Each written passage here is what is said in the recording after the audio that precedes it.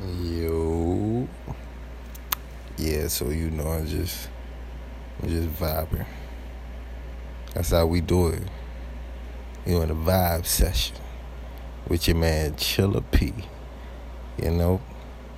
So I'm just thinking about the time I met Fat Joe at the gas station. You know what I'm saying? And I do my rap thing, so I salute the dude. I'm like, yo, what up? You know what I'm saying?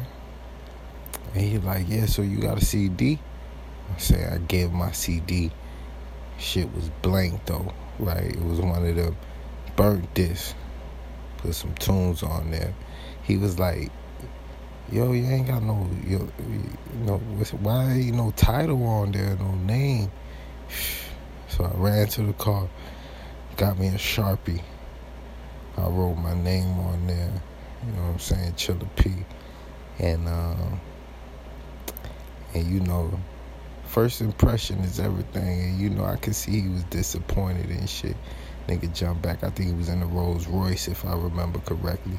He was in a Rolls Royce and he drove off. I ain't never heard from the dude again, but it was a good. I was happy to meet the motherfucker. You know what I'm saying? But living in Miami, Florida, you'll bump into a lot of people. Just gotta be prepared.